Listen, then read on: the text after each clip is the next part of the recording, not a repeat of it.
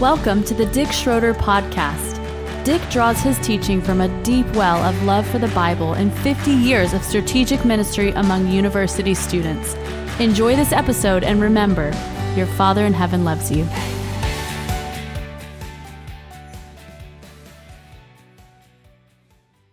I'd like to look at the chart that says the moral law and its consequences.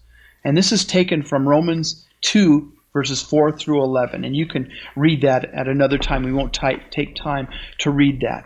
Now, God has the law. This is the eternal law of God, which is called the law of love. And the law of love is based on truth. It's based on what is real.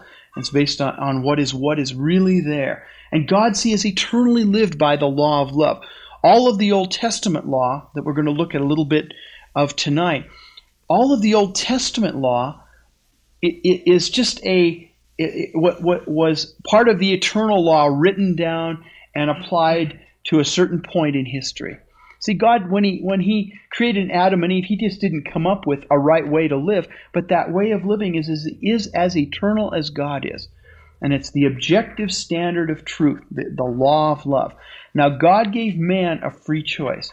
He gave man the ability to either choose to follow Him or to choose to not follow Him. And God gave man free choice because He didn't want to be served by some little robots where God would just wind up our cranks and we'd walk around the earth going, praise the Lord, hallelujah, amen, glory to God, yes, Lord, we'll do what you want. He didn't want a bunch of robots. He wanted free moral beings that would freely respond to Him, that would, out of their volitional choice, say, God, I want to serve you. And when you give a person the option of saying yes, then there's always the other option of them saying no, isn't there? In a love relationship, there's always the risk of betrayal, isn't there? That's, as you know, it's just like as sweet as love is, there's always the opposite end of betrayal and, all of the negative things. There has to be both those possibilities, or otherwise there isn't truly a free choice. And so God created us with free choice, and so we are responsible for the choices that we make, and it's God's intent that we love and serve Him on the basis of who He is. And kind of one of the comforting things to me as I've pondered this is that the people that want to go to heaven will be in heaven. And the people that don't want to be there, God's not going to make them go there either. They'll be in another place that the Scripture calls hell. And it's all determined by the choices that we make. God has made it so that if we obey the law of love and walk in obedience, then He rewards us for that. Now, God is no respecter of person. Anyone who walks in obedience to Him, He rewards.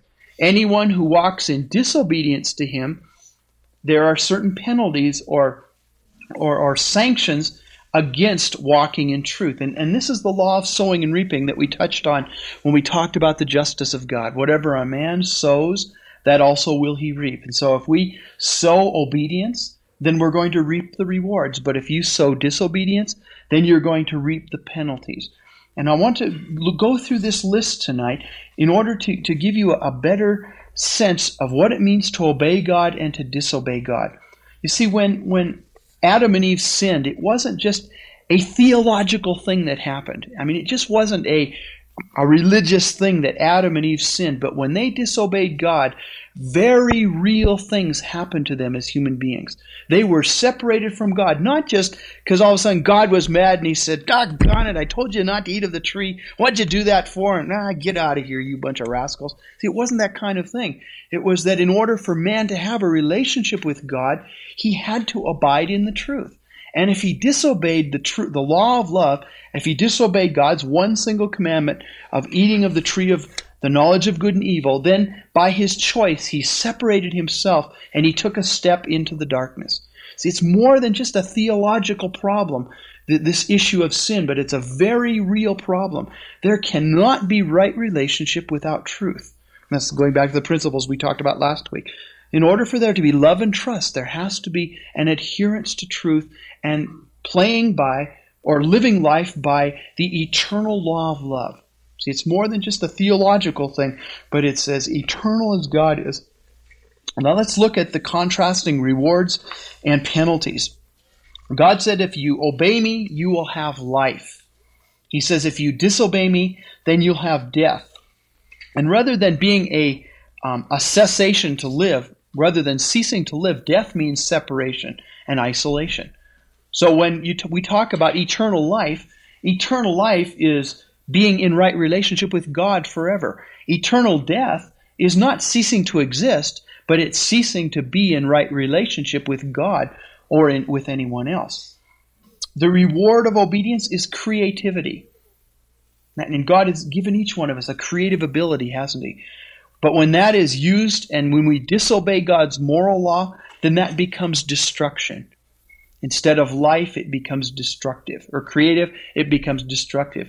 The example of nuclear power. Nuclear power, some people think nuclear power can be used for creative uses. I know there's some people that don't think nuclear power has any place. But perhaps nuclear power can be used for creative benefits. But it also can be harnessed to destroy and wreak the most havoc that any weapon man has ever concocted. And so when it's used according to the law of love, it'll bring life. But when it's used against man and when it's used for selfish means, then it brings destruction into God's universe. The reward of obedience is dependence. The reward or the curse of disobedience is independence. The reward of obedience, number 4, is desire fulfilled. If you obey God and put Him first in your life, you're going to experience fulfillment. The Proverb 13:12 says that desire fulfilled is a tree of life. Desire fulfilled is a tree of life. And the only way we'll be ever satisfied is that we follow God fully. Proverbs 27:20 says that the eyes of man are never satisfied. And that's the way it is with a man that is not serving God.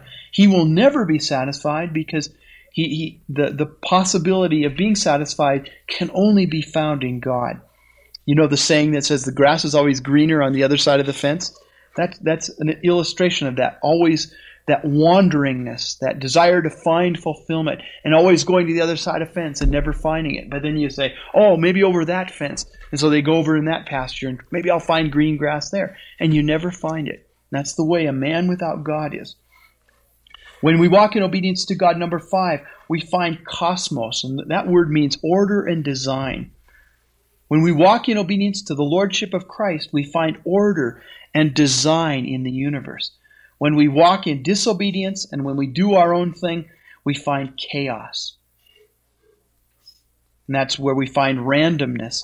And Jesus said that we are all gods. And when everybody tries to be God, what do you have? You have an eternal war, don't you? Everybody's fighting against each other. And that's been the story of history throughout the ages. When we walk with God in obedience, we find peace, and that's another synonym for that would be rest. When we walk in disobedience, we find guilt. See, another thing, guilt is not just a theological issue, but guilt is very real. When we disobey God's moral law, we reap the consequence of guilt.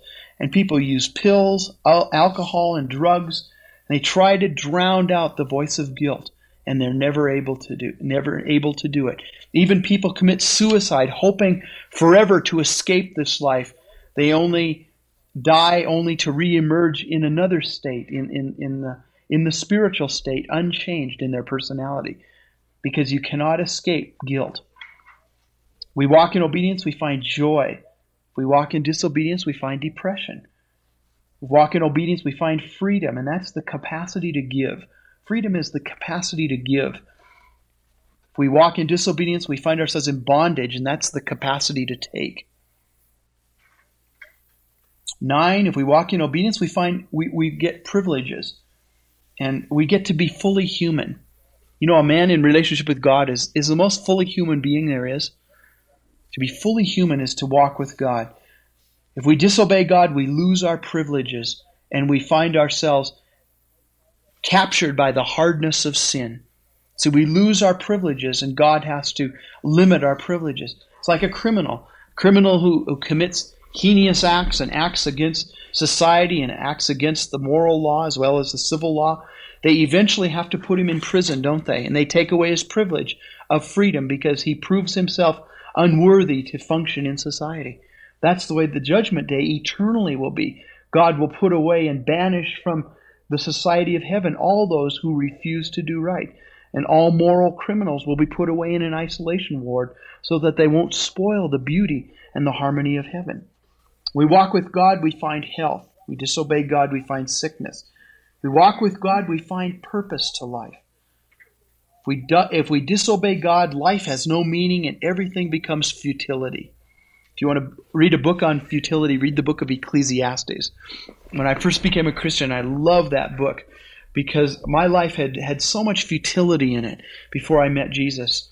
And I really could identify with the writings of Solomon. And you might want to read that if you haven't read that book recently. Number 12 is meaning. If we walk with God, if we disobey God, we find despair. If we walk with God, we find relationship. And if we disobey God, then we find isolation. This really sums up what God meant by eat of the tree of life. All of these synonyms, 1 through 13, are really synonyms of the tree of life. All of the ones under the disobedient column are really, this is the fruit of the tree of the knowledge of good and evil. And so it's very important for us to understand that God, out of His heart of love, has given us commandments, and He said, obey what I've told you to do so that you might have life. Because God knows in the day that you sin against His eternal moral law, you'll reap the consequences. Just by the nature of going against truth, you'll reap the consequences. See, do you understand that it's not just because God's mad and He's going to get you back for disobeying Him and making Him mad? It's because you have broken the eternal law of love. And God's wise enough, He always lives on the right side of the law of truth because He always lives by it. God is not so stupid as to sin, because really to sin is to make an unintelligent choice.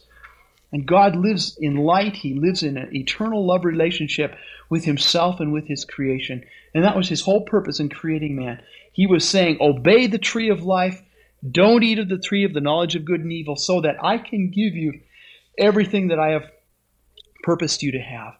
Remember that the law is given by the greatest heart of love in the whole universe. And so when God says, don't do this, remember, it's the heart cry of a loving Father trying to keep you out of trouble. You don't see the danger signs. He does, and therefore He says, do not steal, do not lie, do not commit adultery, don't covet your neighbor's wife, don't covet the things that your neighbor has. But honor the Lord always, serve and worship Him only. So the whole essence of the Ten Commandments is not a God that's trying to keep you from having fun, but it's a God that's trying to give you maximum fulfillment. It's the evil one, it's Satan himself who tries to seduce you into disobeying God so that you end up destroying yourself through your own sin. A couple of scriptures really highlight this in Deuteronomy, and you really hear the heart cry of God in these scriptures. First one is Deuteronomy 4:1. As these sessions were recorded on cassette tape, some content might have been lost when the cassette was flipped over. We've been talking about the holiness of God. Remember, holiness is the one attribute of God that we have to understand by revelation. It's not possible to know the holiness of God apart from revelation. And as we look the first week at what the holiness of God is, His awesomeness, His purity and innocence, and someone that's worthy of high esteem and honor, that has to come into our lives by power of the Holy Spirit. But as you receive a revelation of God's holiness, we are definitely changed. We are changed, as we said, from glory to glory. And that's one thing that we need to be asking the Lord for a continual revelation of is, Lord, show me your holiness. And our response to God's holiness is that we would learn to walk in the light, that we would learn to live honestly and openly before God first and then before our fellow man. And that's the fulfillment of what holiness is in our lives, is walking in a way that is pure and holy and righteous. There's three responses to God's holiness that we looked at last week. One is that we need to hate evil. We need to have a hatred of that which God hates. Most of the time when we sin, we really love our sin and our evil, and therefore we do it because we do the things we like. And so what we need God to do is come and just revolutionize us so we hate the things that God hates. And we need to hate first what it does to God, because sin injures and grieves the heart of God. Secondly, it injures man. It injures ourselves, and it deeply wounds and injures our fellow man. And the second response is we need to walk in light and humility. Humility is being open and honest. It's choosing to be known for who we really are. And then the third thing is our response to holiness is we need to do the things that please God. We need to do everything out of a heart that wants to please Jesus more than anything else. In 2 Peter 3, verses 10 through 14, Peter has this to say about holiness. 2 Peter 3, 10 through 14. Peter says, "But the day of the Lord will come like a thief, in which the heavens will pass away with a roar, and the elements will be destroyed with intense heat, and the earth and its works shall be burned up. Since all these things are to be destroyed in this way, what sort of people ought you to be in holy conduct and godliness, looking for and hastening the coming of the day of God, on account of which the heavens will be destroyed by burning, and the elements will melt with intense heat. But according to his promise, we are looking for a new heavens and a new earth in which righteousness dwells. Therefore, beloved, since you look for these things, be diligent to be found in him in peace, spotless and blameless." And Peter makes a contrast here. He says that the present heavens and earth are all going to be cleansed by fire. The first judgment that God brought on the earth was by water, and that was the flood of Noah. And the second cleansing that God is going to bring to the universe is a judgment of fire. The word here, when it says everything will melt with intense heat, the word there is the Greek word atomize, or from which we get the word atom. And so the picture that the Greek gives is that God is going to take everything apart into its component parts, the protons, neutrons, electrons, and what other particles there are. God's going to take everything apart, and he's going to put it back together in a way that excludes all evil and unrighteousness. And Peter says, now because that cleansing is going to take place, he contrasts the things that are all temporary, and he says, therefore, you ought to live in such a way that your holiness and your godliness shines forth. Since all the ungodliness is going to be destroyed anyway, live in the purity of God. Live in the righteousness of God. And so Peter warns us about that. And he says, since everything's going to be destroyed, and all evil, is ultimately going to be swept up and put into the bottomless pit. And evil and sin, will have no meaning in eternity.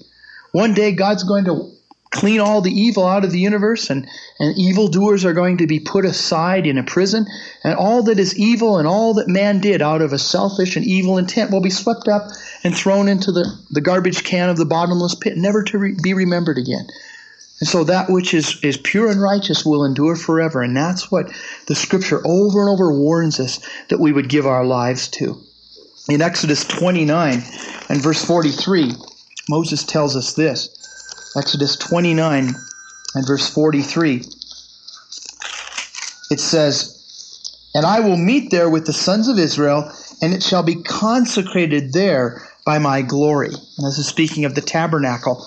And what God is saying is that as we enter into his presence, and remember in the Old Testament, they came through the sacrifice of animals, and it was the temple area was like a butcher shop, the shedding of blood, the burning of flesh, the presenting of offerings. It was a very ugly place to remind the people of the ugliness of sin, that sin demands the shedding of innocent blood. That's what the whole animal sacrificial system was, a deterrent against further sinning.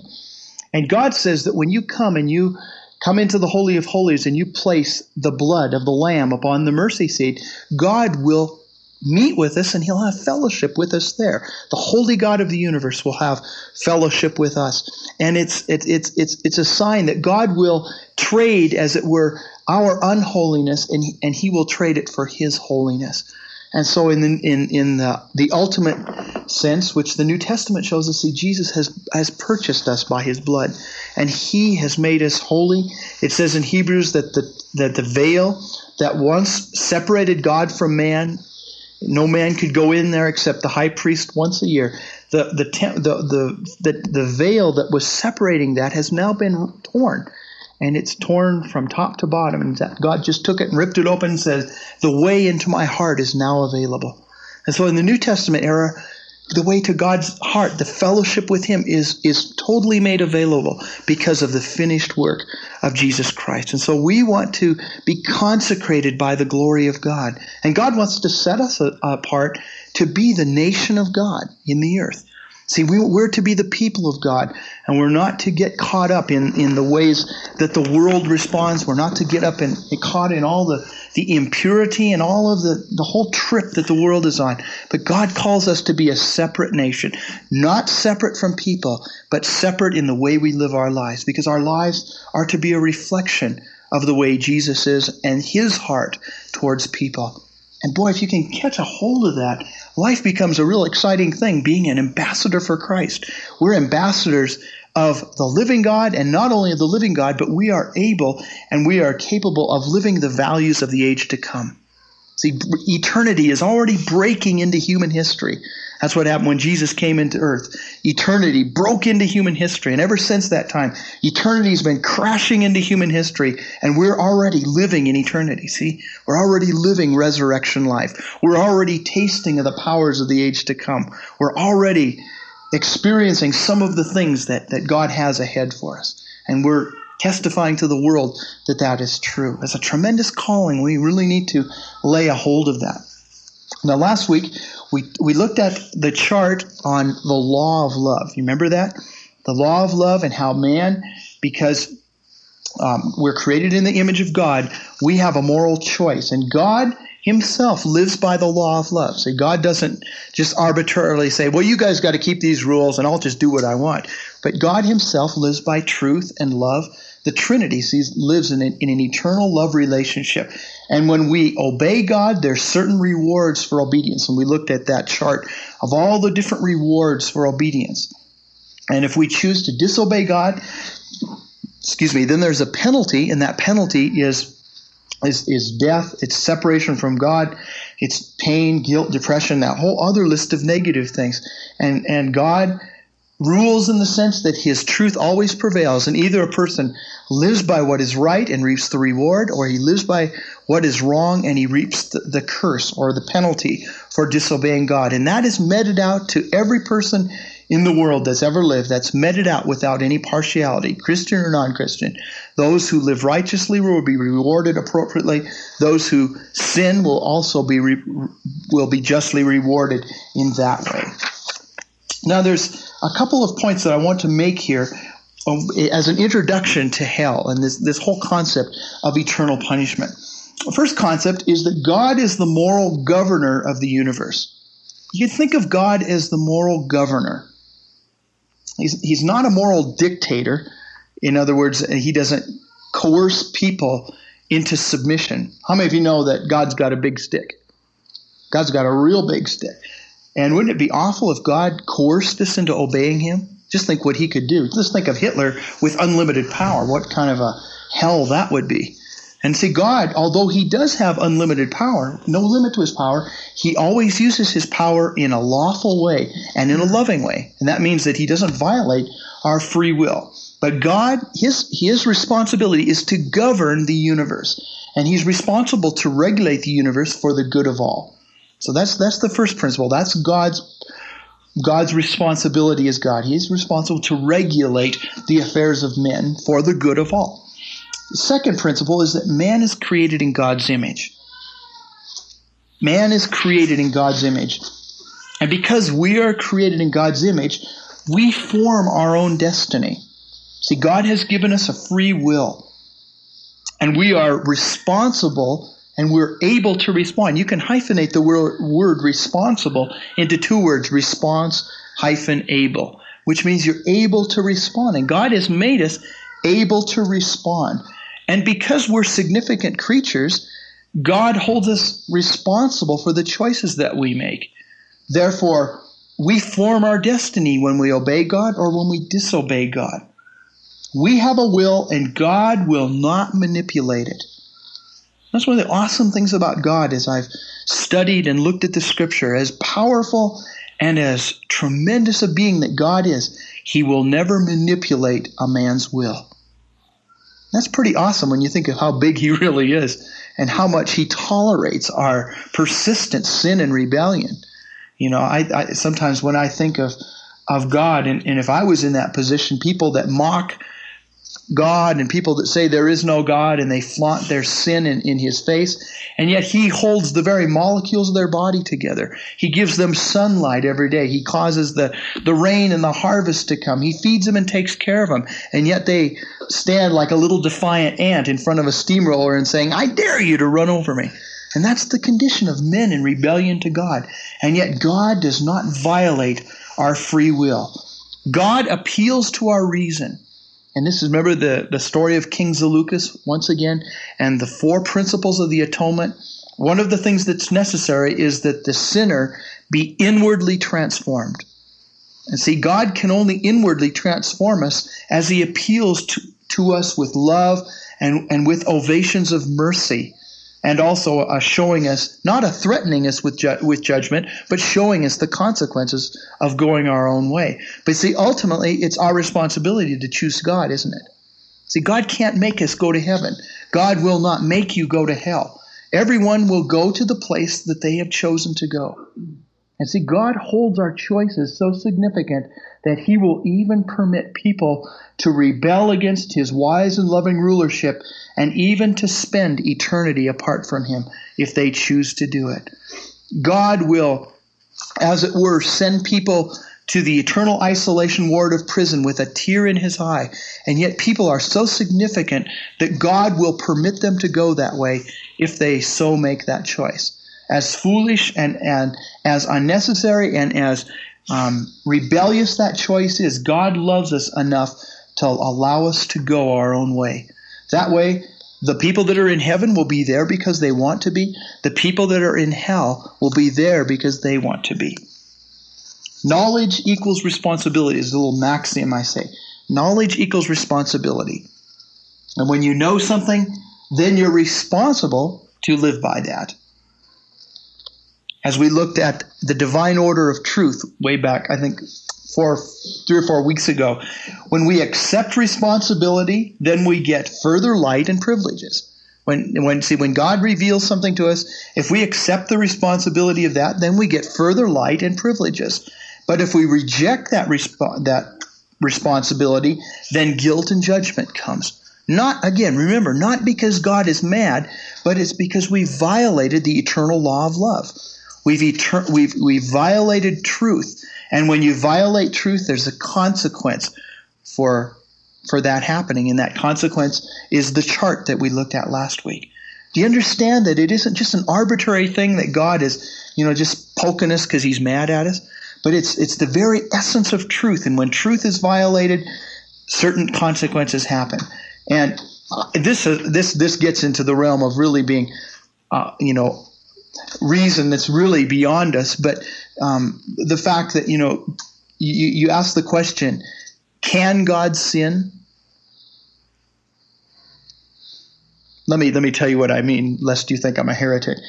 The potential for sinning in God is there in the sense that there's nothing stopping him from sinning except his own moral character. Now, will God ever sin? No, because he's too smart to. But it's not that God is just locked into this being of goodness and he can do nothing else. But what locks him into his goodness and his love, justice, and all the attributes that we're talking about is the fact that he makes the loving and intelligent choice. See, God always chooses to live by truth. Therefore, he stays and remains as God and much worthy of worship and praise and adoration on our part.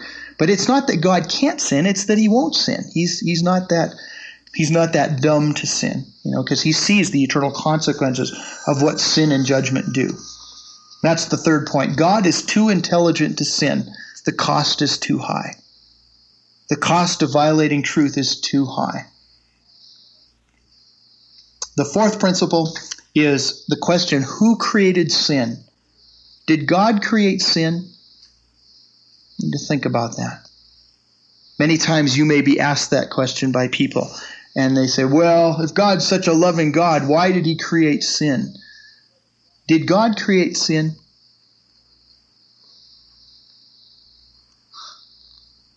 No, God did not create sin. Who created sin? Man did. See, God created man with a free will. Man could either go with God or go apart from God. That choice was there, just as the choice has always been with God. But God's wise and intelligent God, he doesn't sin. So when man sinned, man becomes responsible for all the sin and evil that's in the universe. God's not responsible for that because he is doing everything he can to reconcile the situation. So it's man that created sin. It's man that created the sin, and it's man who sins, and it's man who brings destruction and pain into God's universe. Okay. Yes, Vern. Then it's a little puzzling because God gave the choice to man either to sin or not to sin. And therefore, to me, it seems like there's already the foundations for sin, or the door. That was there in existence. The potential was there, wasn't it? Yeah. The potential for sure was there. And see, anytime you have free will, don't you take a risk when there's free will? And see, if you don't have the risk, the love doesn't mean anything, does it? See, if there's no possibility for evil, do you really have love, or do you just have a robot that you've programmed to love you? And see, and it goes into the whole thing of love. In order for love to be valuable, it has to be a free choice. See, because I love you, it's not because I have to, it's because I want to. And there always has to be that other option of not loving you, of betraying, of going my own way. But just the fact that the option is there gives the positive response significance. Understand? See, it gives it significance so that when I tell God tonight, Lord, I love you today and I appreciate your presence in my life, that means something to God because God hasn't just programmed me to do that. But here he's sitting back and he's the one that designed me and made me. He gave me a free will. And because I see the value of Jesus and he has shown me his grace and I am able to say, way to go, God, I really love you. That's pleasing to God because I don't have to do that. And that's what God is after, a real, true love relationship. He wants a free response from people, and that's what he intended in the beginning. He intended that everyone would love him and serve him, that no one would disobey him. See? So yes, the potential was there, of course, but it goes back to the very nature of free will. Anytime you let loose with the concept of free will and you give somebody freedom, then there's always the risk, isn't there? There's always the risk. See, it's not a comfortable, guaranteed program situation because you're turning people loose with free wills and you never know what's going to happen. And so God very much took a risk when he created man. And even in the face of man's failure, God sent his own son to reconcile everyone back to himself. Hallelujah. Let's look, as we begin this, at Matthew 21, verses 42 through 46. Matthew 21, verses 42 through 46.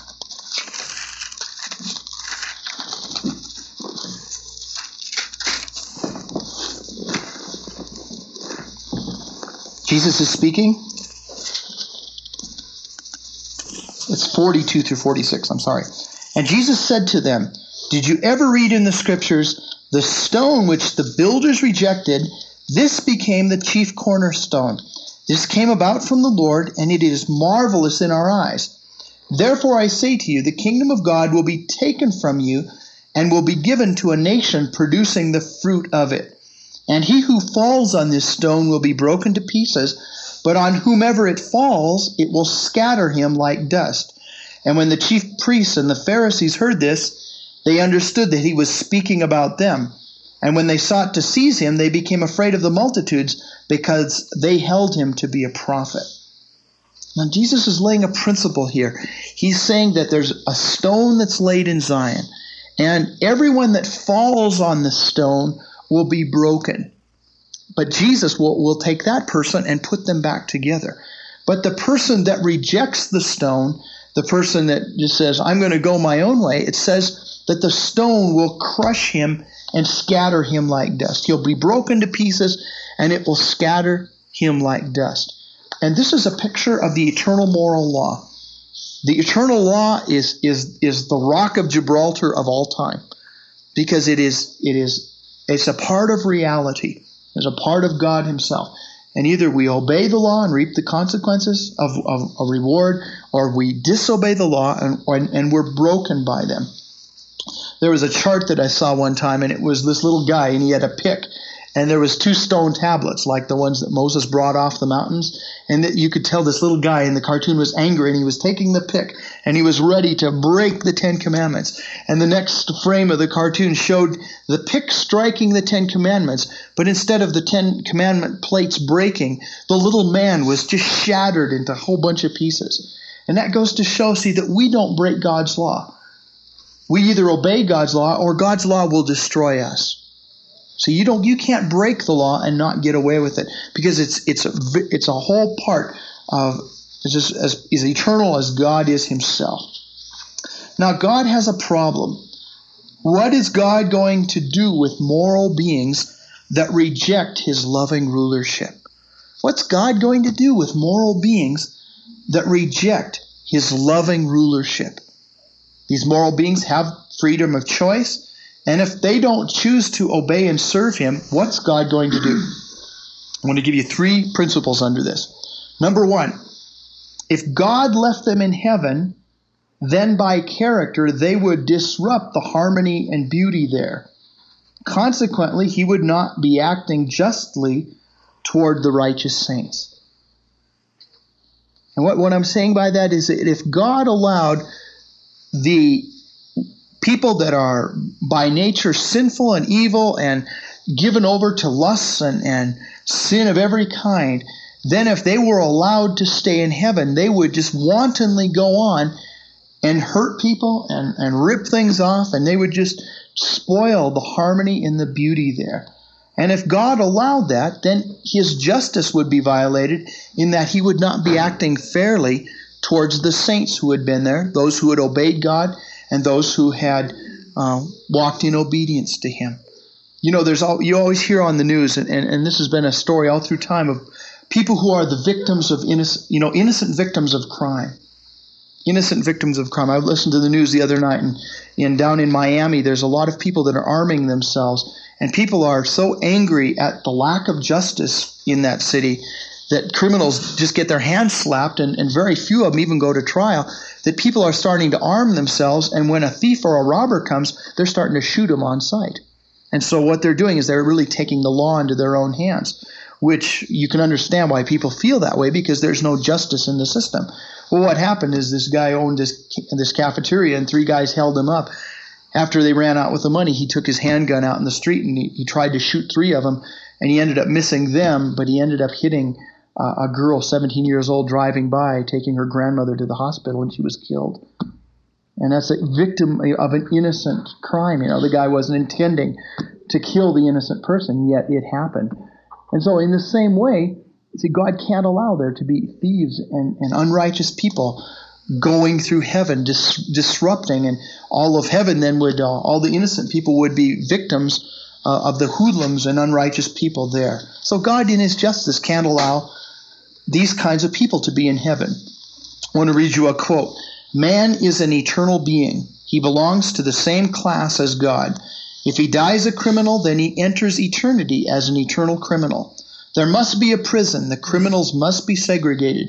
If they were permitted to roam indiscriminately through eternity, they would demoralize the new heavens and the new earth. We have jails, state prisons, and federal prisons for time criminals who break the laws of man. Who can raise a protest against God if he has a prison in which are incarcerated the men who violate the laws of heaven and who are eternally criminals? And so the next time someone puts the question to you, well, if God was really a God of love, how could he sentence people to go to hell forever? This is an answer for that. Well, how can God permit there to be continual crime and evil in heaven and allow innocent people to continually be hurt by people's unrighteous actions? The second principle is that leaving the unrighteous in a place of light, purity, and holiness would be a far greater punishment than the darkness of hell. Leaving the wicked people, or leaving unrighteous people, in a place of light, purity, and holiness would be a far greater punishment than the darkness of hell. So in love, God has created a place of lesser torment for them. Hell is actually the most loving place for a wicked man to be. So hell is actually a place that's created out of God's love, because if the wicked were allowed to remain in heaven where there's only light and purity, it would torment them, and it would be far more of a greater punishment than to hide in the darkness of hell. And so actually, hell is an expression of God's love to the wicked. The third principle, and we need to address this question, is why can't God simply annihilate wicked men? Why can't God simply annihilate wicked men? At the judgment day, all those who are righteous are going to go to be with Jesus. Why can't God just say, all right, all of you unrighteous over here, and God just go, poof, and everybody's gone, and they're annihilated, never to exist again? And the reason why that can't be, now there are some churches that teach that. I'm not sure exactly which ones, but I've heard this teaching from time to time. And their argument is that how can a loving God allow people to languish in torment for eternity? How can God allow people to suffer eternal punishment forever and ever and ever? That isn't the kind of loving God that I see, and we'll answer that question in a moment. Men will live forever because they're made in God's image. They cannot be destroyed. Once a human being is brought into existence by God through the procreation of human beings, he's eternal. He will live forever. And man is so significant and valuable that God will allow him the choice of rejecting him forever.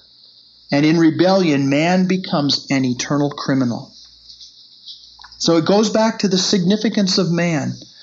Man is so significant, and God considers him so valuable that God will not annihilate him. That would be inconsistent with God's sense of values, because people are valuable. All people are valuable. Even the wicked have a value before God.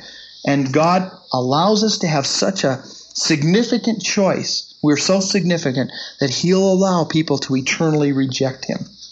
I'm going to read you another quote. The fact is, to be locked up in a federal prison away from your loved ones, with the loss of freedom and with the consciousness that all your mortal days are to be spent behind those walls, knowing that God's great out of doors is forever closed to you, that no longer can you go where you wish or come when you please, that you have lost the power of volition and of action, and that a guard with a gun walks up and down the concrete corridor before your steel-barred doors in a uniform that becomes hateful to you, is hell enough for any man. To be shut in with the incorrigibly wicked through eternity, to be associated with blasphemers and murderers, and the whoremongers and liars and thief and the dissolute women of all ages, never to see a pure face again, never to hear a baby's prattle, never to hear a hymn of praise or the folklore of love songs, to hear nothing but bitter, biting, hideous blasphemy, the gnawing of the tongue, the gnashing of teeth, the biting agony of long confinement is all that is necessary to make it hell for me. Therefore, God has been compelled through man's sin to build a place of confinement for eternity's criminals. God is forced to find a place for these people that will not live by what is right and by what is truthful. The fourth point is that we need to look at what God has done so that everybody can be forgiven. We need to look at what God has done. In sending His own Son, He has paid the ultimate price for our sins so that no man need go to everlasting fire. No man need suffer the eternal consequences of hell, because Jesus has said that He came to save the world and that all who come to Him would be saved. There's not one person that cries out to the name of the Lord that will not be saved. And because God has done everything morally possible to reconcile man, when man rejects God's ultimate sacrifice and refuses to receive forgiveness for his sins, what option is there left but for God to allow people to go to the eternal isolation ward? See, it's the awfulness of the punishment of hell is balanced by the tremendous sacrifice that Jesus paid. The one who, remember in Revelation 5, the one who is worthy to bring all of the judgments of the climax of history, the one who's worthy to open the book with the seven seals, is the Lamb that was slain. And so the one who is worthy to stand as judge over all men is the one who gave his life as a ransom for all men, that all may be saved. And so the only reason a man is not saved is not from God's end, it's from his own heart that he doesn't want to be saved. He doesn't want to serve Jesus. He doesn't want to live by truth, and he wants to do his own thing. That's the only reason a person will go there, to hell. From God's end, he has made it possible, and he's made it known throughout history that he desires all men to come to himself. Listen to this warning from Hebrews 10, verses 26 through 31. For if we go on sinning willfully after receiving the knowledge of the truth, there no longer remains a sacrifice for sins, but a certain terrifying expectation of judgment and the fury of a fire which will consume the adversaries. Anyone who has set aside the law of Moses dies without mercy on the testimony of 2 or 3 witnesses. How much severer punishment do you think he will deserve who has trampled underfoot the Son of God and has regarded as unclean the blood of the covenant by which he was sanctified and has insulted the Spirit of grace? For we know him who said, Vengeance is mine, and I will repay. And again, the Lord will judge his people. It is a terrifying thing to fall into the hands of the living God.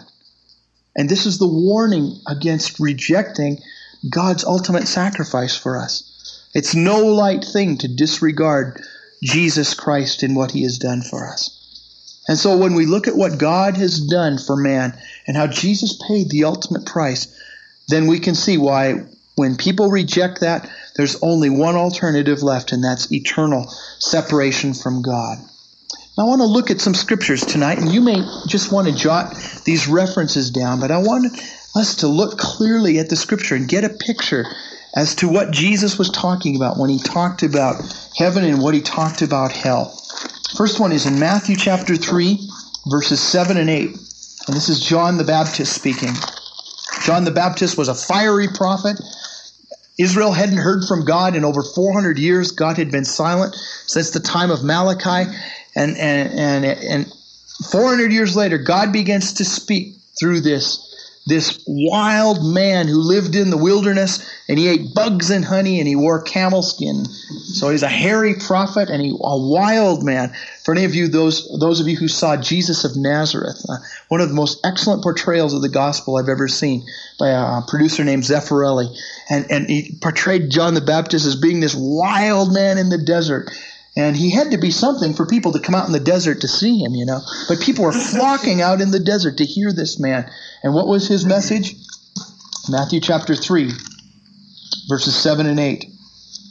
But when he saw many of the Pharisees and the Sadducees coming for baptism, he said to them, now this isn't the way to build a church, but he said, You brood of vipers, you snakes, who warned you to flee from the wrath to come?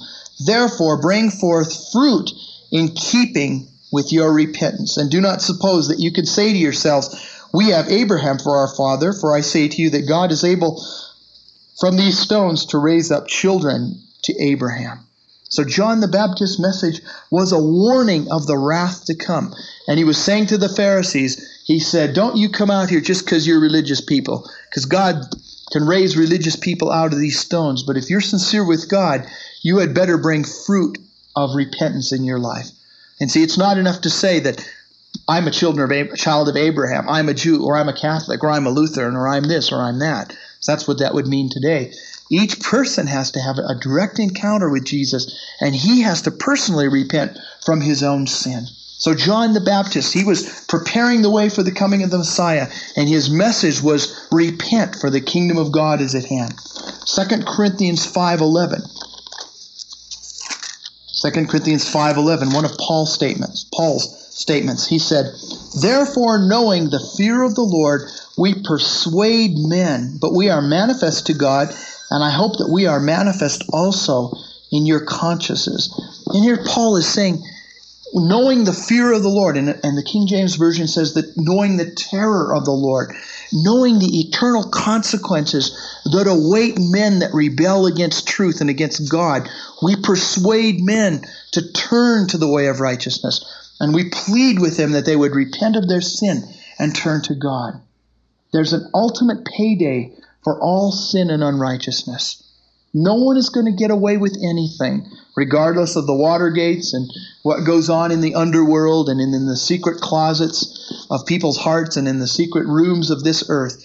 There is a payday for all sin and righteousness, and every sin is going to receive a just recompense. Luke 12, verses 4 and 5, statement of Jesus. Luke 12, verses 4 and 5. Jesus said, "And I say to you, my friends, do not be afraid of those who kill the body, and after that have no more that they can do. But I will warn you of whom to fear. Fear the one who, after he has killed, has authority to cast into hell. Yes, I tell you, fear him." You know that Jesus spoke 4 times more about hell than he did about heaven? Jesus spoke 4 more times about hell than he did about heaven.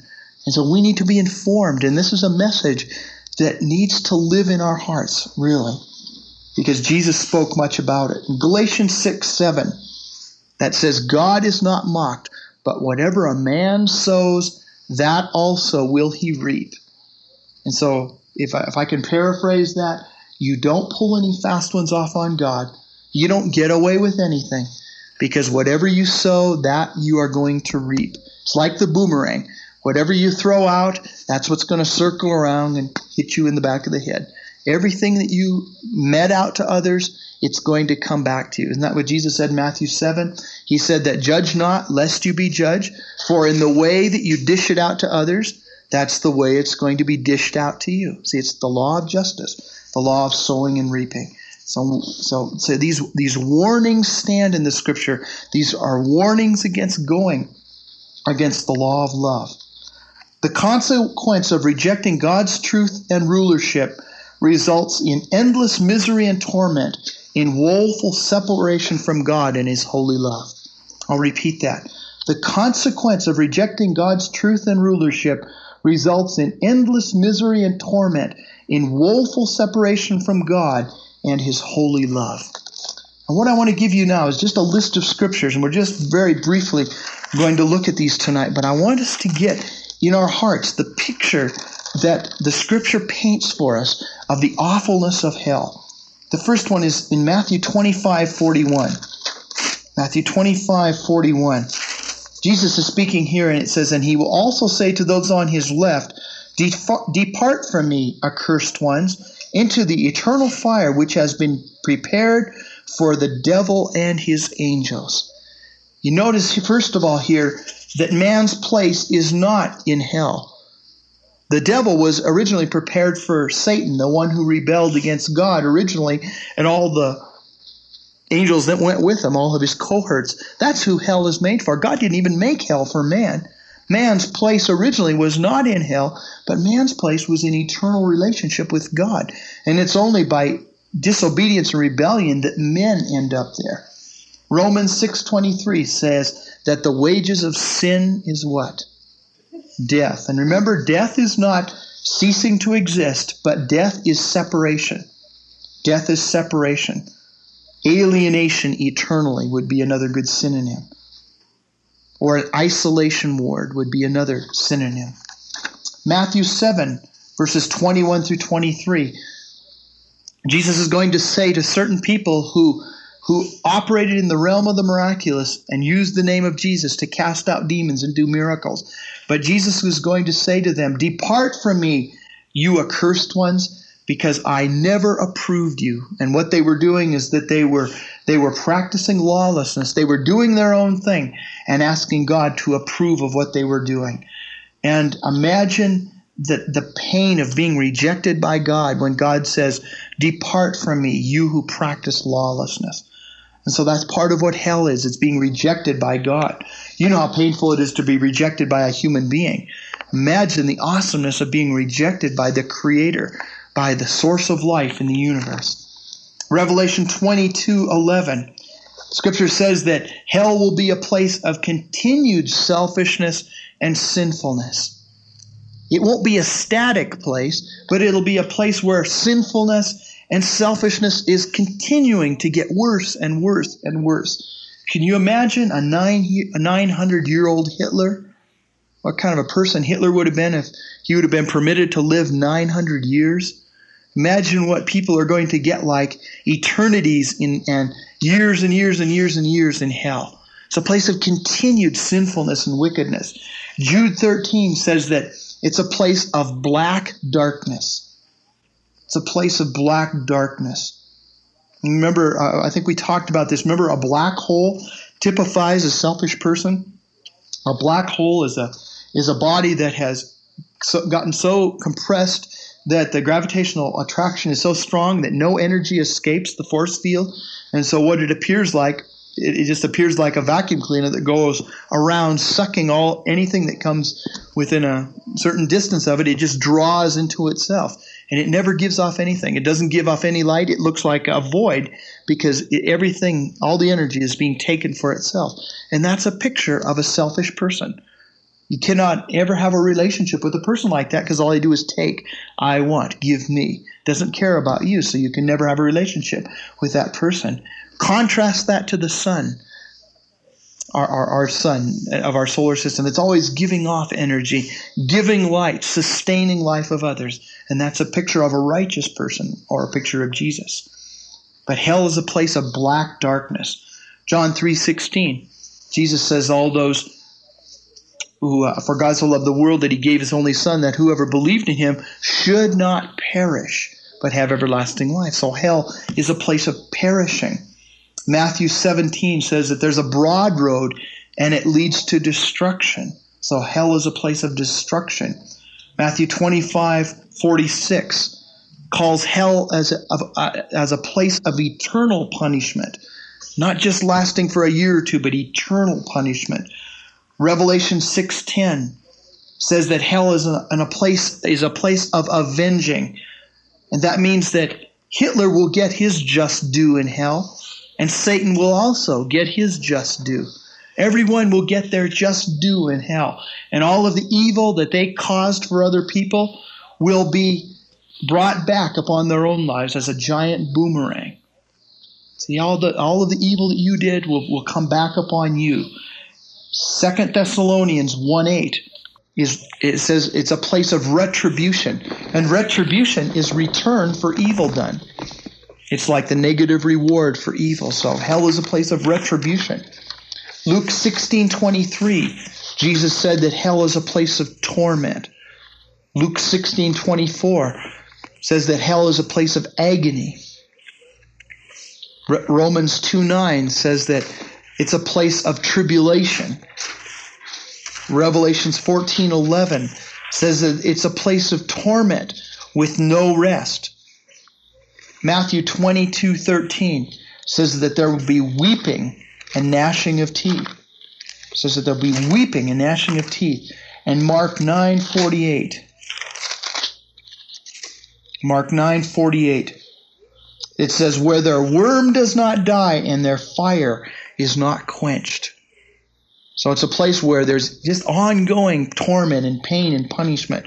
The fire will not be put out. And finally, in Revelation 20, verses 14 and 15, it describes hell as the place of the lake of fire, the lake that burns with fire. In Matthew 5, verses 29 and 30, Matthew 5, verses 29 and 30, Jesus is speaking here.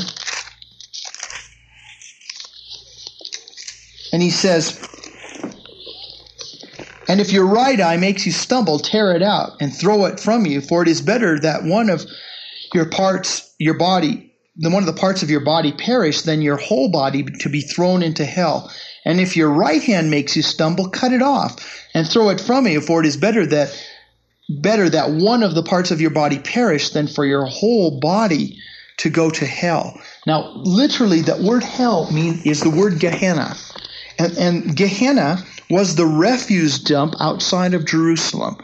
Everyone was familiar with it because it was a place where all of the junk and refuse from the city was placed. It was a place that was infested with vermin and all sorts of animals like that. It burned and smoked continually. It was just an ugly place. And so when Jesus said that it's better for you to cut off your hand and lose a part of your body than for your whole body to go to Gehenna or hell. What those people had in mind was the dump. And what was put in the dump? The things that were of no longer any value. Things that were of no longer any value were placed there. And Jesus is saying this, is that if you persist in sin and wickedness, you are going to be of no value to God or to man. And the only thing that is left is for you to be taken, as it were, and to be put in the dump, because you are no longer fulfilling the original intention that God had for you. 1 Corinthians 9:27. Paul makes a reference to this. 1 Corinthians 9:27. Paul is speaking here about his ministry and also the discipline he put his own self in.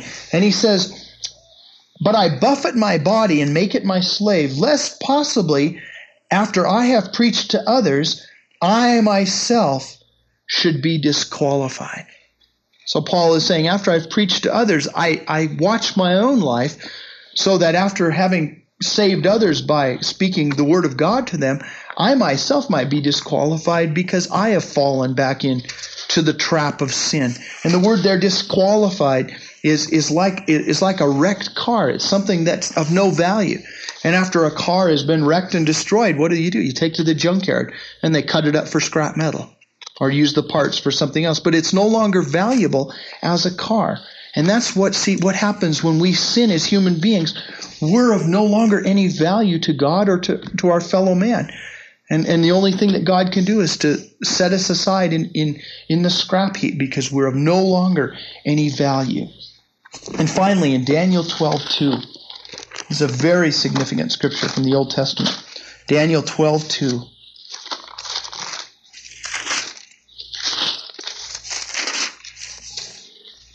"And many of those who sleep in the dust of the ground will awake, these to everlasting life, but others to disgrace and everlasting contempt." This is speaking of the resurrection at the end of the age. "Some will awake to eternal life, but others to disgrace and everlasting contempt." Everlasting contempt. Now I want to give you my opinion as to what all of this means here. I believe that these are figurative descriptions of the intensity of remorse of conscience for doing evil and rejecting God. All of these descriptions that Jesus gave us in the New Testament, I don't believe they're literal, like a literal lake of fire, literal, crawling with worms. I think the picture Jesus is trying to get across to us, it's that it's a place of eternal remorse. And I believe that God will not punish anyone in heaven or in hell. I don't see a God, as it were, roasting people over a flame and just getting a morbid delight, like going, just saying, you're going to pay forever, and I am loving every minute of it. I don't see that being in the character of God.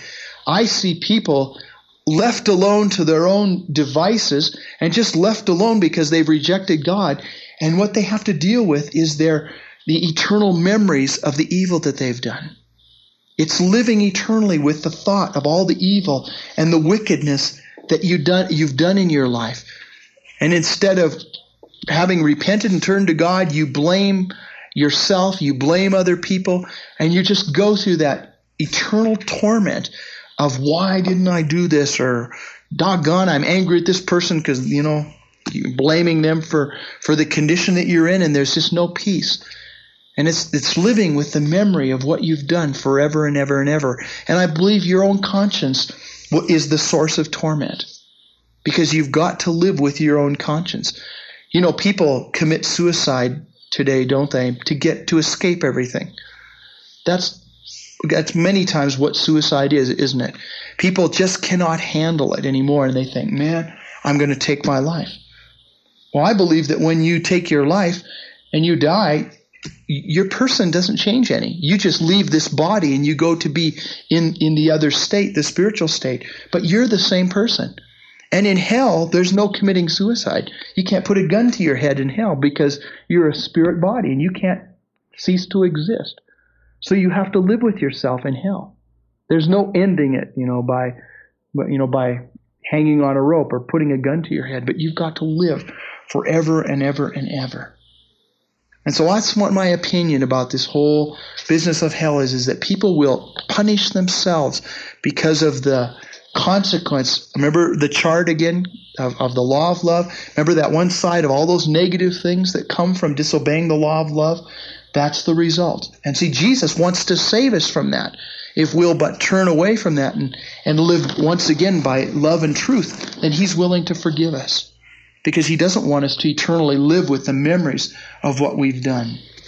Romans 2, verses 2 through 11. This is the scripture that's right at the top of the chart that we passed out last week. Romans 2, 2 through 11. And we know that the judgment of God rightly falls upon those who practice such things. And do you suppose this, O man, that when you pass judgment upon those who practice such things and do the same yourself, that you will escape the judgment of God? Or do you think lightly of the riches of his kindness and forbearance and patience, not knowing that the kindness of God leads you to repentance? But because of your stubbornness and unrepentant heart, you are storing up wrath for yourself in the day of wrath and revelation of the righteous judgment of God, who will render to every man according to his deeds. To those who by perseverance in doing good seek for glory, honor, and immortality, eternal life. But to those who are selfishly ambitious and do not obey the truth, but obey unrighteousness, wrath and indignation. There will be tribulation and distress for every soul of man who does evil, of the Jew first and also of the Greek. But glory and honor and peace to every man who does good, to the Jew first and also to the Greek. For there is no partiality with God. And so God in perfect righteousness shall judge every man for his own sin, and the agony will be in proportion to your personal guilt. See, every man will be justly treated by God, and I believe that you will suffer in hell to the degree that you are guilty, to the degree of your own personal guilt. Luke 12, verses 47 and 48, Jesus said that the man who knew his master's will and did not do it will receive many floggings, but the man who did not know his master's will and did not do it, he will receive but few. See, it's a matter of accountability. It's knowledge equals responsibility. And for those who disobey their conscience, they will be more guilty than those who did things out of ignorance. Luke 16, verses 19 through 31. Luke 16, verses 19 through 31.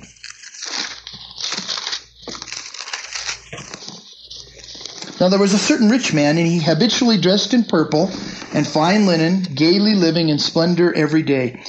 And a certain poor man named Lazarus was laid at his gate, covered with sores, and longing to be fed with the crumbs which were falling from the rich man's table.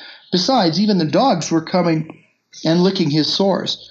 Now it came about that the poor man died, and he was carried away by the angels to Abraham's bosom. And the rich man also died and was buried. And in Hades he lifted up his eyes, being in torment, and saw Abraham far away and Lazarus in his bosom. And he cried out and said, Father Abraham, have mercy upon me, and send Lazarus, that he may dip the tip of his finger in water and cool off my tongue, for I am in agony in this flame. But Abraham said, Child, remember that during your life you received good things, and likewise Lazarus bad things. But now he is being comforted here, and you are in agony. And besides all this, between us and you there is a great chasm fixed, in order that those who wish to come over from here to you may not be able, and that none may cross over from there to us. And he said, Then I beg you, Father, that you send him to my father's house. For I have 5 brothers, that he may warn them, lest they also come to this place of torment. But Abraham says, They have Moses and the prophets, let they hear them. But he said, No, Father Abraham, but if someone goes to them from the dead, they will repent. But he said to them, If they do not listen to Moses and the prophets, neither will they be persuaded if someone rises from the dead.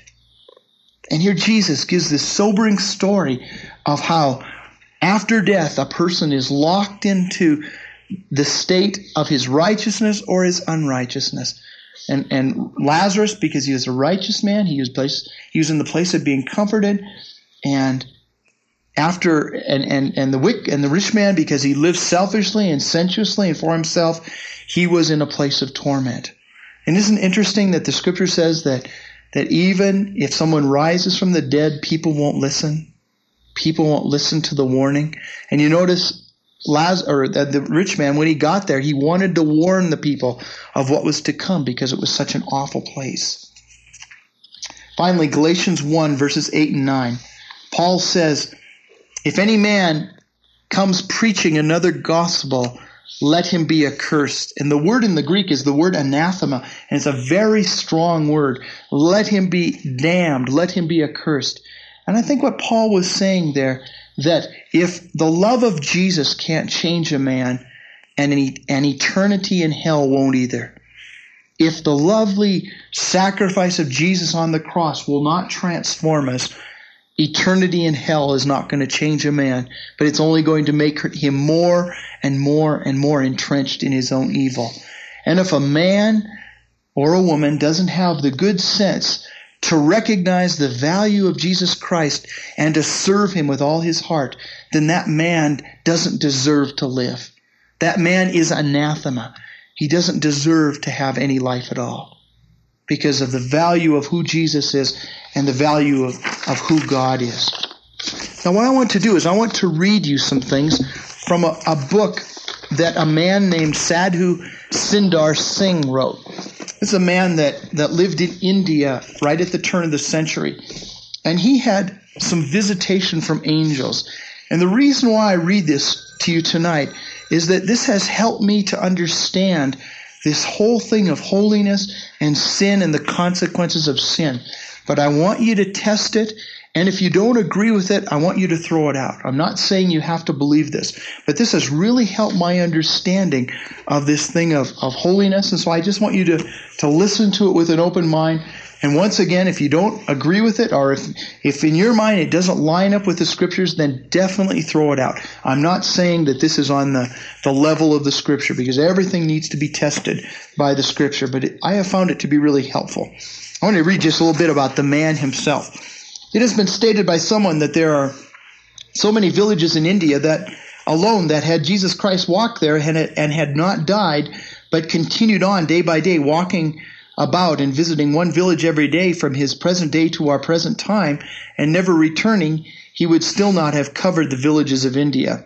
Perhaps not all of our readers are familiar with this apostle of the bleeding feet, this most interesting man, Sadhu Sundar Singh, who patterned his preaching work after Jesus, dressed in flowing robes, walked about barefoot as Jesus also most likely did. Like Jesus, Sundar could claim no earthly home. Truly, he could say that he had nowhere to lay his head. Disowned and disinherited by his Hindu relatives, when he became a Christian as a 16-year-old boy, he learned to take persecution for the name of Jesus. Every day he walked to a new village to tell the good news he had discovered. He carried no scrip, no money in his wallet. In fact, he had none. Owing nothing of this world's goods and carrying nothing on his journeys except his blanket in which he slept and his little New Testament, he perhaps came closer to living up to the injunctions of Jesus to his disciples when he sent them forth than any man since the days of the Apostle Paul. Jesus said to Saul of Tarsus, "For this purpose I have appeared to thee, to make thee a witness." So Jesus also appeared to this 16-year-old boy about to commit suicide because he could find no peace for his soul in all the heathen religions. As Paul's initial vision was not his last, so in the case of Sadhu Sundar Singh, it seems I can hear Jesus say, "You have no earthly home or no earthly father. Never mind, I will be your portion and your exceeding great reward." He heard the audible voice of Jesus saying to him about these words, "If you will be true to me, I will never leave you or forsake you." He had nothing but Jesus. Is it any great wonder that Jesus continued to reveal to him the spiritual world? With these few words of introduction, we will let the man speak for himself. And so I'm going to read you several pages of things that I have found to be very helpful. And I'm going to begin with chapter 5, and this is called the judgment of sinners. Many have the idea that if they sin in secret, then none will ever know about it. but it is altogether impossible that any sin should remain hidden forever. At some time or other it will certainly be known, and the sinner will also receive the punishment he deserves. Also, goodness and truth can never be hidden. In the end, they must triumph, though for a time they may not be recognized. The following incident will throw light on the state of the sinner. This is called a good man and a thief. Once in a vision, one of the saints recounted this story to me. Now, apparently what happened to this guy is he was regularly, like I read in his biography, said like maybe once a month he would be in prayer, and it's like he would be caught up into heaven, and he would talk to angels, and he would talk to Jesus, and he would talk to saints, people that had died and gone to be with the Lord, and just had a tremendous conversations, and this is what's recorded. Late one night, a godly man had to go a distance to do some necessary work. As he went along, he came upon a thief breaking into a shop. He said to him, "You have no right to take other people's property and to cause them loss. It is a great sin to do so." The thief answered, "If you want to get out of this safely, then get out quietly. If you don't, there will be trouble for you." The good man persisted in his efforts, and when the thief would not listen, he began to shout and raise the neighbors. They rushed out to seize the thief, but as soon as the good man began to accuse him, the thief retaliated and accused the good man. "Oh yes," he said, "you think this fellow is very religious, but I caught him in the very act of stealing." As there were no witnesses, both were arrested and locked up in a room together while a police officer and some of his men hid themselves to listen to their conversation. Then the thief began to laugh at his fellow prisoner. "Look," he said, "haven't I caught you nicely? I told you at first to get out, or it would be the worse for you. Now we'll see how your religion is going to save you." As soon as the officer heard this, he opened the door and released the good man with honor and a reward, while he gave the thief a severe beating and locked him in the prison cell. Even in this world, there is a degree of judgment between the good and bad, but full punishment and reward will be given only in the world to come. Secret sins. The following was also related to me in a vision. A man in the secret of his own room was committing a sinful act, and he thought that his sin was hidden. One of the saints said, "How I wish that the spiritual eyes of this man had been open at the time, then he would have never dared to commit this sin. For in the room there were a number of angels and saints, as well as some spirits of his dear ones, who had come to help him. All of them were grieved to see his shameful conduct, and one of them said, 'We came to help him, but now we will have to be his witness, to be witnesses against him at the time of his judgment. He cannot see us, but we can see him indulging in this sin. Would that men would repent and be saved from the punishment to come.'" This is another one, wasted opportunities. "Once I saw in the world of spirits a spirit who, with cries of remorse, was rushing about like a madman. An angel said, 'In the world this man had many chances of repenting and turn to God, but whenever his conscience began to trouble him, he used to drown its prickings in drink. He wasted all his property and ruined his family, and in the end committed suicide. And now in the world of spirits, he rushes frantically about like a mad dog and writhes in remorse at the thought of his lost opportunities. We are all willing to help him, but his own perverted nature prevents him from repenting. For sin has hardened his heart, though the memory of his sin is always fresh to him. In the world he drank to make himself forget the voice of his conscience, but here there is no possible chance of covering anything up. Now his soul is so naked that he himself and all the inhabitants of the spiritual world can see his sinful life. For him in his sin-hardened state, no other course is possible but that he must hide himself in the darkness with other evil spirits, and so to some extent escape the torture of the light.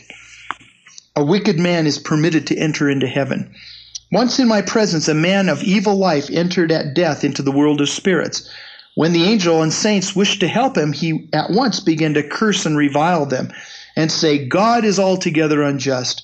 He has prepared heaven for such flattering slaves as you are, and cast the rest of mankind into hell. Yet you call him love."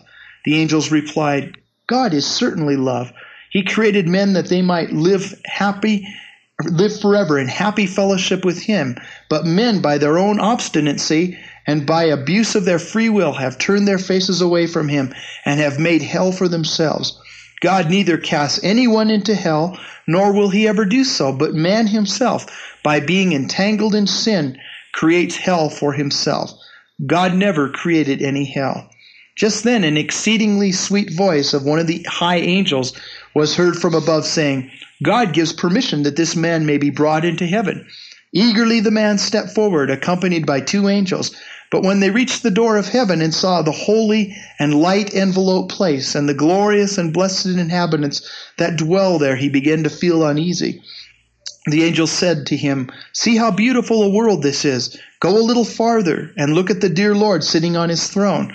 From the door he looked, and then as the light of the Sun of Righteousness revealed to him the impurity of his sin-defiled life, he started back in an agony of self-loathing and fled with such a precipitancy that he did not even stop in the intermediate state of the world of spirits, but like a stone he passed through it and cast himself headlong into the bottomless pit. Then the sweet and ravishing voice of the Lord was heard saying, Look, my dear children, none is forbidden to come here, and no one forbade this man, nor has anyone asked him to leave. It was his own impure life that forced him to flee this holy place, for except a man be born again, he cannot see the kingdom of God. The spirit of a murderer. A man who some years before had killed a Christian preacher was bitten by a snake in the jungle and died. When he entered the world of spirits, he saw good and bad spirits all around him. And because the whole aspect of his soul showed that he was a son of darkness, the evil spirits soon had possession of him and pushed him along with them towards the darkness. One of the saints remarked, He killed a man of God by the poison of his anger, and now he is killed by the poison of a snake. The old serpent, the devil, by means of this man, killed an innocent man. Now by means of another snake, which is like him, he has killed this man, for he was a murderer from the beginning. And the spirit of the man murdered. As he was being taken away, one from among the good spirits who had come to help him said, I have forgiven you with all my heart. Now can I do anything to help you? The murderer at once recognized him as the same man whom he had killed some years before. Ashamed and smitten with fear, he fell down before him, and at once the evil spirits began to clamor loudly, but the angels who were standing at a distance rebuked and silenced them. Then the murderer said to the man whom he had killed, How I wish that in the world I could have seen your unselfish and loving life as I now see it. I regret that through my blindness, and because your real spiritual life was screened by your body, I could not then see the beauty of your life. Also, by killing you, I deprived many of the blessing and benefit that you would have given them. Now I am forever a sinner in God's sight and fully deserve my punishment. I don't know what I can do except to hide myself in some dark cave, because I cannot bear this light. In it, not only does my own heart make me miserable, but all can see every detail of my sinful life. To this, the man who had been murdered replied, You should truly repent and turn to God, for if you do, there is hope that the Lamb of God will wash you in his own blood and give you new life, that you may live with us in heaven and be saved from the torment of hell. The murderer said in reply, There is no need for me to confess my sins, for they are open to all. In the world I could hide them, but not here. I want to live with the saints like you in heaven, but when I cannot bear the dimness of the self-revealing light in the world of spirits, what then will be my state in the searching brightness and glory of that light-filled place? My greatest hindrance is that, though my sins, my conscience is so dull and hardened that my nature will not incline towards God and repentance. I seem to have no power to repent left in me. Now there is nothing for it, but I shall be driven out of here forever. Alas for my unhappy state. As he said this, fear-stricken, he fell down, and his fellow evil spirits dragged him away into the darkness. Then one of the angels said, See, there is no need for anyone to pronounce a sentence of doom. Of itself, the life of any sinner proves him guilty. There is no need to tell him or to put forth a witness against him. To a certain extent, punishment begins in the heart of every sinner while in the world. But here they feel the full effect of it. And God's arrangement is that the goats and the sheep, that is, the sinners and the righteous, separate of their own accord. God created men to live in light, in which his spiritual health and joy are made permanent forever. Therefore, no man can be happy in the darkness of hell, nor because of his sin-perverted life can he be happy in the light. So wherever a sinner may go, he will find himself in hell. How opposite is this to the state of the righteous who, freed from sin, is heaven everywhere. This is called the spirit of a liar. In the world, there was a man so addicted to lying that it had become second nature to him. When he lied and entered the world of spirits, he tried to lie as usual, but was greatly ashamed because even before he could speak, his thoughts were known to all. No one can be a hypocrite there because the thoughts of no heart can remain hidden. The soul, as it leaves the body, bears in it the imprint of all its sin, and its very members become witnesses against it. Nothing can blot out that stain except the blood of Christ. When this man was in the world, he regularly tried to distort right into wrong and wrong into right. But after his bodily death, he learned that there never is and never can be a possibility of twisting truth into untruth. He who lies and injures and deceives no one but himself. So this man, by lying, had killed the inner perception to truth which he once possessed. I watched him as inextricably tangled in his own deceit, he turned his face away from the light from above and hurried far down to the darkness below, where none could see his filthy love of lying except those spirits who were like in nature to himself. For truth is always truth, and it alone gave this man the sentence on his falseness and condemned him as a liar. The spirit of an adulterer. I saw an adulterer who had shortly before arrived in the world of spirits. His tongue was hanging out like a man consumed by thirst, and his nostrils were distended, and he beat his arms about if a kind of fire burned within him. His appearance was so evil and loathsome that I revolted at looking at him. All the accomplishments of luxury and sensuality had been left behind in the world, and now like a mad dog he ran frantically about and cried, "Cursed on this life! There is no death here to put an end to all this pain, and here the spirit cannot die, otherwise I should again kill myself, as I did with a pistol in the world in order to escape from my troubles there. But this pain is far greater than the pain of the world. What should I do?" Saying this, he ran towards the darkness where many other like-minded spirits are, and there disappeared. One of the saints said, not only is an evil act sin, but an evil thought and an evil look is also sin. This sin is not confined only to trafficking with strange women, but excess in animalism in relation to one's wife is also sin. A man and his wife are truly joined together, not for sensualism, but for mutual help and support, and that they and their children may spend their lives in the service of mankind and for the glory of God. But he who departs from this aim in life is guilty of the adulterer's sin. The soul of a robber.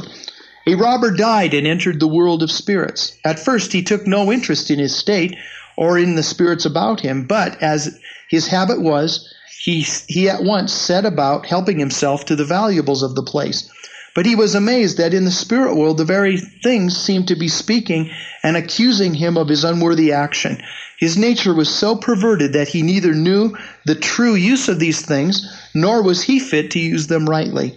In the world his passions had been so unbridled that, for the most trifling cause, he in his anger had killed or wounded any who had offended him. Now in the world of spirits he began to act the same way. He turned on the spirits who came to instruct him as if he would tear them to pieces, like a savage dog will do even in the presence of its master. On this one of the angels said, "If spirits of this kind were not kept down in the darkness of the bottomless pit, they would cause immense harm wherever they might go." This man's conscience is so dead that even after he has reached the world of spirits, he fails to recognize that by murdering and robbing in the world, he has wasted his own spiritual discernment and life. He killed and destroyed others, but in reality he has destroyed himself. God alone knows if this man and those who are like him will remain in torment for ages or forever. After this, the angels appointed to the duty took him and shut him down in the darkness from which he is not permitted to come out. The state of evildoers in that place is so terrible and so inexpressibly fierce is this torment that those who see them tremble at the sight. Because of the limitations of our worldly speech, we can only say this, that wherever the soul of a sinner is, always and in every way, There is nothing but pain which ceases not for a moment. A kind of lightless fire burns forever and torments these souls, but neither are they altogether consumed, nor does the fire die out. A spirit who was watching what had just happened said, "Who knows, but that in the end this may not be a cleansing flame." In the dark part of the world of spirits, which is called hell, there are many grades and planes, and the particular one in which any spirit lives in suffering is dependent on the quality and the character of his sins. It is a fact that God made all in his own image, and yet by people's connection with sin, they have disfigured this image and have made it unbeautiful and evil. They have indeed a kind of spiritual body, but it is exceedingly loathsome and frightful. And if they are not restored by true repentance and the grace of God while on earth, then in this fearful form they must remain in torment forever and ever. The state of the righteous and their glorious end. Heaven or the kingdom of God begins in the lives of all true believers in this world. Their hearts are always filled with peace and joy, no matter what persecutions and troubles they may have to endure. For God, who is the source of all peace and life, dwells in them. Death is no death for them, but a door by which they enter forever into their eternal home. Or we may say that though they have already been born again into the eternal kingdom, yet when they leave the body, it is for them not the day of death, but the day of birth into the spiritual world, and it is for them a time of superlative joy, as the following incidents will make clear. The death of a righteous man. An angel related to me how a true Christian who had wholeheartedly served his master for 30 years lay dying. A few minutes before he died, God opened his spiritual eyes that even before leaving the body he might see the spiritual world, and that he might tell what he saw to those about him. He saw that heaven had been opened for him, and a party of angels and saints was coming out to meet him, and at the door the Savior with outstretched hands was waiting to receive him. As all this broke upon him, he gave such a shout of joy that those at his bedside were startled. "What a joy it is for me," he exclaimed. "I have long been waiting that I might see my Lord and go to him. Oh, friends, look at his face, all lighted up by love, and see that company of angels that has come for me. What a glorious place it is.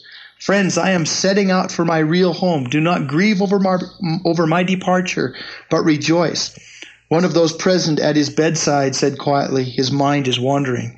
He heard the low voice and said, "No, it is not. I am quite conscious. I wish you could see this wonderful sight. I am sorry it is hidden from your eyes. Goodbye. We will meet again in the next world." Saying this, he closed his eyes and said, "Lord, I commend my soul into thy hands," and so fell asleep. As soon as his soul had left his body, angels took him in their arms and were about to go off to heaven, but he asked them to delay for a few minutes. He looked at his lifeless body and at his friends and said to the angels, "I did not know the spirit after leaving the body could see his own body and friends. I wish my friends could see me as well as I can see them. Then they would never count me as dead, nor mourn for me as they do." Then he examined his spiritual body and found it beautifully light and delicate and totally different from his gross material body. On that he began to restrain his wife and children who were weeping and kissing his cold body. He stretched out his delicate spiritual hands and began to explain to them with great love and to press them away from it. But they could neither see him nor hear his voice, and as he tried to remove his children off his body, it seemed as if his hands passed right through their bodies, as if they were air, but felt nothing at all. Then one of the angels said, "Come, let us take you to your everlasting home. Do not be sorry for them. The Lord himself and we also will comfort them. Their separation is for but a few days." Then in company with the angels he set out for heaven. They had gone forward only a little way when one of the band of angels met them with cries of welcome. Many friends and dear ones who had died before him also met him, and on seeing them his joy was further increased. On reaching the gate of heaven, the angels and the saints stood in silence on the other side. He entered, and in the doorway was met by Christ. At once he fell at his feet to worship him, but the Lord lifted him up and embraced him and said, "Well done, good and faithful servant. Enter into the joy of your Lord." And at that the man's joy was indescribable. From his eyes tears of joy began to flow, and the Lord in great love wiped them away. And to the angels he said, Take him to that most glorious mansion that from the beginning has been prepared for him." Now the spirit of this man of God still had held to the earthly idea that to turn his back on the Lord as he went off with the angels would be a dishonor to him. He hesitated to do this, but when at last he turned his face towards the mansion, he was astonished to see that wherever he looked, he could see the Lord. For Christ is present in every place and is seen everywhere by saints and angels. In addition to the Lord, he was delighted to see that on every side there were surroundings that filled him with joy, and that those who are lowest in rank meet without envy those who are higher, and that those whose position is more exalted count themselves fortunate to be able to serve their brethren in the lower positions, because this is the kingdom of God in his love. In every part of heaven there are superb gardens which all the time produce every variety of sweet and luscious fruit, and all kinds of scented flowers that never fade. In them creatures of every kind give praise to God unceasingly. Birds in beautiful hue raise their sweet songs of praise, and such is the sweet singing of angels and saints, and that on hearing their song a wonderful sense of rapture is experienced. One may look wherever one may look, there is nothing but scenes of unbounded joy.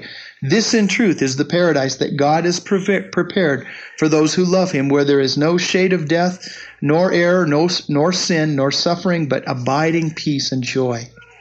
Then I saw this man of God examining his appointed mansion from a great distance. For in heaven all things are spiritual, and the spiritual eye can be seen by praising and thanking Jesus in an unending state of joy. When this man of God, in company with angels, arrived at the door of his appointed mansion, he saw written on it in shining letters the word welcome. And from the letters themselves, welcome, welcome, in audible sound was repeated and repeated again and again. And when he had entered his home, to his surprise, he found the Lord there before him. And at this his joy was almost more than we can describe. And he exclaimed, I left the Lord's presence here and came at his command, but I find that the Lord himself is here to dwell with me. And in the mansion was everything that his imagination could have conceived, and everyone was ready to serve him. And in the nearby houses, saints and those like-minded to himself lived in happy fellowship. For this heavenly house is the kingdom which has been prepared for the saints from the foundation of the world, and this is the glorious future that awaits every true follower of Christ. One final story is called A Proud Minister and a Humble Workman. A minister who looked upon himself as an exceedingly learned and religious man died at a ripe old age. Without a doubt, he was a good man. When the angels came to take him to the place appointed for him by the Lord in the world of spirits, they brought him into the intermediate state and left him there with many other good spirits who had lately arrived, in charge of those angels who are appointed to instruct good souls, while they themselves went back to usher in another good spirit. In that intermediate heaven there are grades upon grades right up to the higher heavens, and the grade into which any soul is admitted for instruction is determined by the real goodness of his life on earth. When the angels who had put this minister in his grade came back and conducting another soul for whom they had gone, they brought him up beyond the grade which the minister was, on their way up to a higher plane. Seeing this, the minister in a blustering voice called out, What right do you have to leave me halfway up to that glorious country, while you take this other man all the way up near to it? Neither in holiness nor in anything else am I in any way less than this man or than yourselves. The angels replied, There is no question here of great or small, or of more or of less, but a man is put into whatever grade he has merited by his life and faith. You are not yet quite ready for that upper grade, so you will have to remain here for a while and learn some of the things that our fellow workers are appointed to teach. Then when the Lord commands us, we will with great pleasure take you with us to that higher sphere. He said, I have been teaching people all my life about the way to reach heaven. What more do I have to learn? I know all about it. Then the instructing angel says, They must go up now, and we can't detain them, but we will answer your question. My friend, do not be offended if we speak plainly, for it is for your good. You think you are here alone, but the Lord is also here with you, though you cannot see him. The pride that you display when you said, I know all about it, prevents you from seeing him and from going up higher. Humility is the cure for this pride. Practice it, and your heart's desire will be granted. After this, one of the angels told him, This man who has just been promoted above you was no learned or famous man. You did not look at him very carefully. He was a member of your own congregation. People hardly knew him at all, for he was an ordinary working man and had little leisure from his work. But in his workshop, many knew him as an industrious and honest worker. His Christian character was recognized by all who came into contact with him. In the war, he was called up for service in France. There one day, as he was helping a wounded comrade, he was struck by a bullet and killed. Though his death was sudden, he was ready for it, and he did not have to remain in the intermediate state as long as you will have to do. His promotion depends not on favoritism, but on his spiritual worthiness. His life of prayer and humility while he was in the world prepared him for a great extent for the spiritual world. Now he was rejoicing at having reached his appointed place and is thanking and praising the Lord who, in his mercy, has saved him and has given him eternal life. You see how so important it is of what our moral character is like. See, the way the choices that we make are determining what kind of person we are. And after we go to be with Jesus, it's whatever we are, that's the rank that we're going to be put in. And for those who don't know God, those who live selfishly and wickedly, they're going to be justly recompensed. And see, the judgment is already written on their very nature. Because sin, the scars of sin are placed upon our lives right when we do them. And if we persist in them, we just get more wicked and more wicked, so that we're casting ourselves into that mold of evil and darkness. The good news is that wherever we're at tonight, we can cry out to Jesus, and Jesus, through his blood, can cleanse us from all that.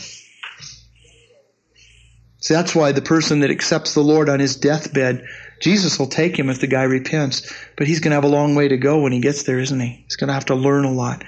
And see, that's what we need to see now, is that we're being prepared for each other. We don't share these things to scare people into heaven or scare them into hell. Well, scare them into heaven, I guess.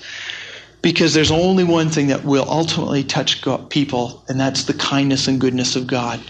The fear of hell will not bring people out of, that won't keep them into the kingdom. It's the message of God's love and forgiveness.